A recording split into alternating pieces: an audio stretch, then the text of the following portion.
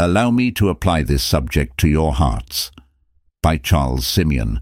In spite of all this, they kept on sinning.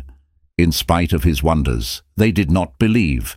So he ended their days in futility and their years in terror. Psalm 78, verses 32 to 33.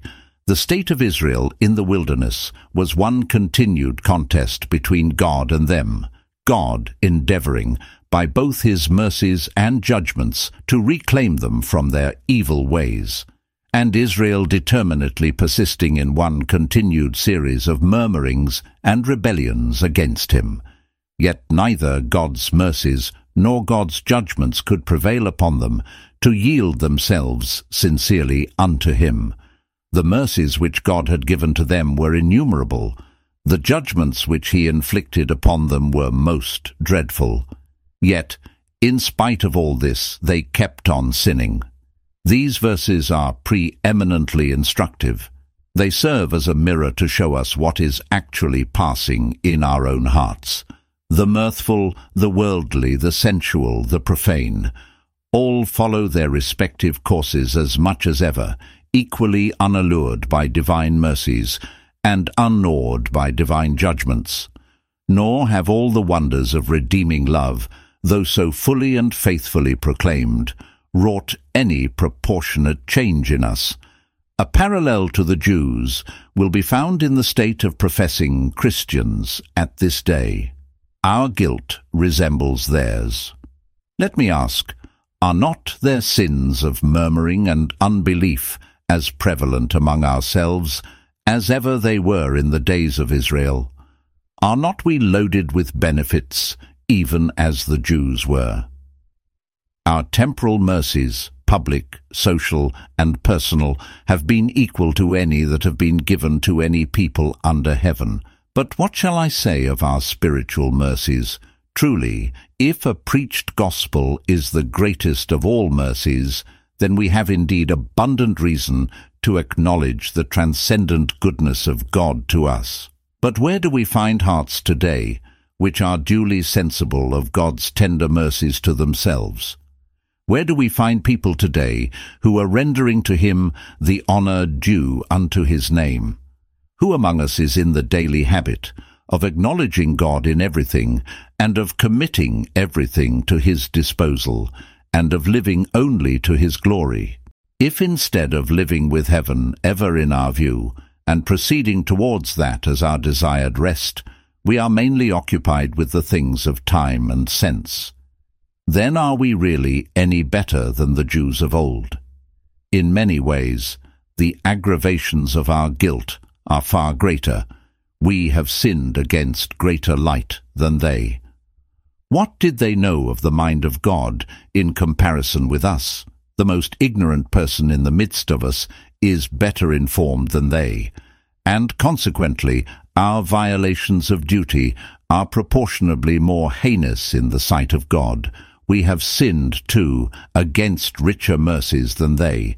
What is their redemption from Egypt in comparison with that redemption which has been given to us from sin and damnation? Their redemption was by power only. But who can estimate the price that has been paid for us, even the precious blood of Christ, as of a lamb without blemish and without spot?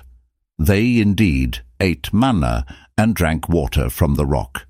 But we have Christ himself, who is the true bread from heaven, and we have the Holy Spirit, whom Christ pours out abundantly upon us, for the refreshing of our thirsty souls.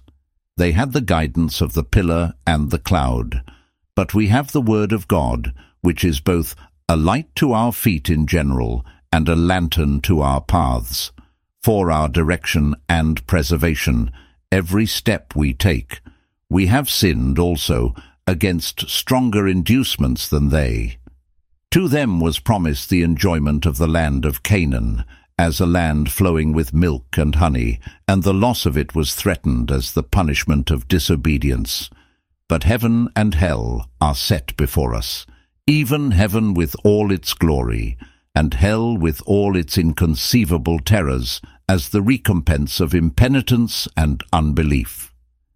Say then whether the guilt of Israel can be compared with ours, and whether, while we are ready to cast reflections on the Jews of old as a race of unparalleled impiety, we have not reason to acknowledge ourselves their equals, or rather their superiors, in iniquity. Allow me to apply this subject to your hearts. Reader, what is your state before God at this time? How are you spending your life? Are you following the Lord fully? Do you really live in dependence on God, in communion with Him, in devotedness to Him? Your heads possibly may be instructed in these things, but your hearts and lives are unchanged. Reader, what will your eternal state very shortly be? Oh, could we but follow the spirits of departed men into the eternal world, as we follow their bodies to the grave, what scenes would we behold? In some happy cases, we would behold them seated on thrones of glory and crowned with immortal bliss. But in how many cases would we see them hurled from the tribunal of God into the bottomless abyss of hell and cast forever into the lake that burns with fire and brimstone, sad monuments of their folly and objects of God's everlasting wrath and indignation? This is a dire reality. This is an event that is taking place every moment, and in the space of another day may be realized by you.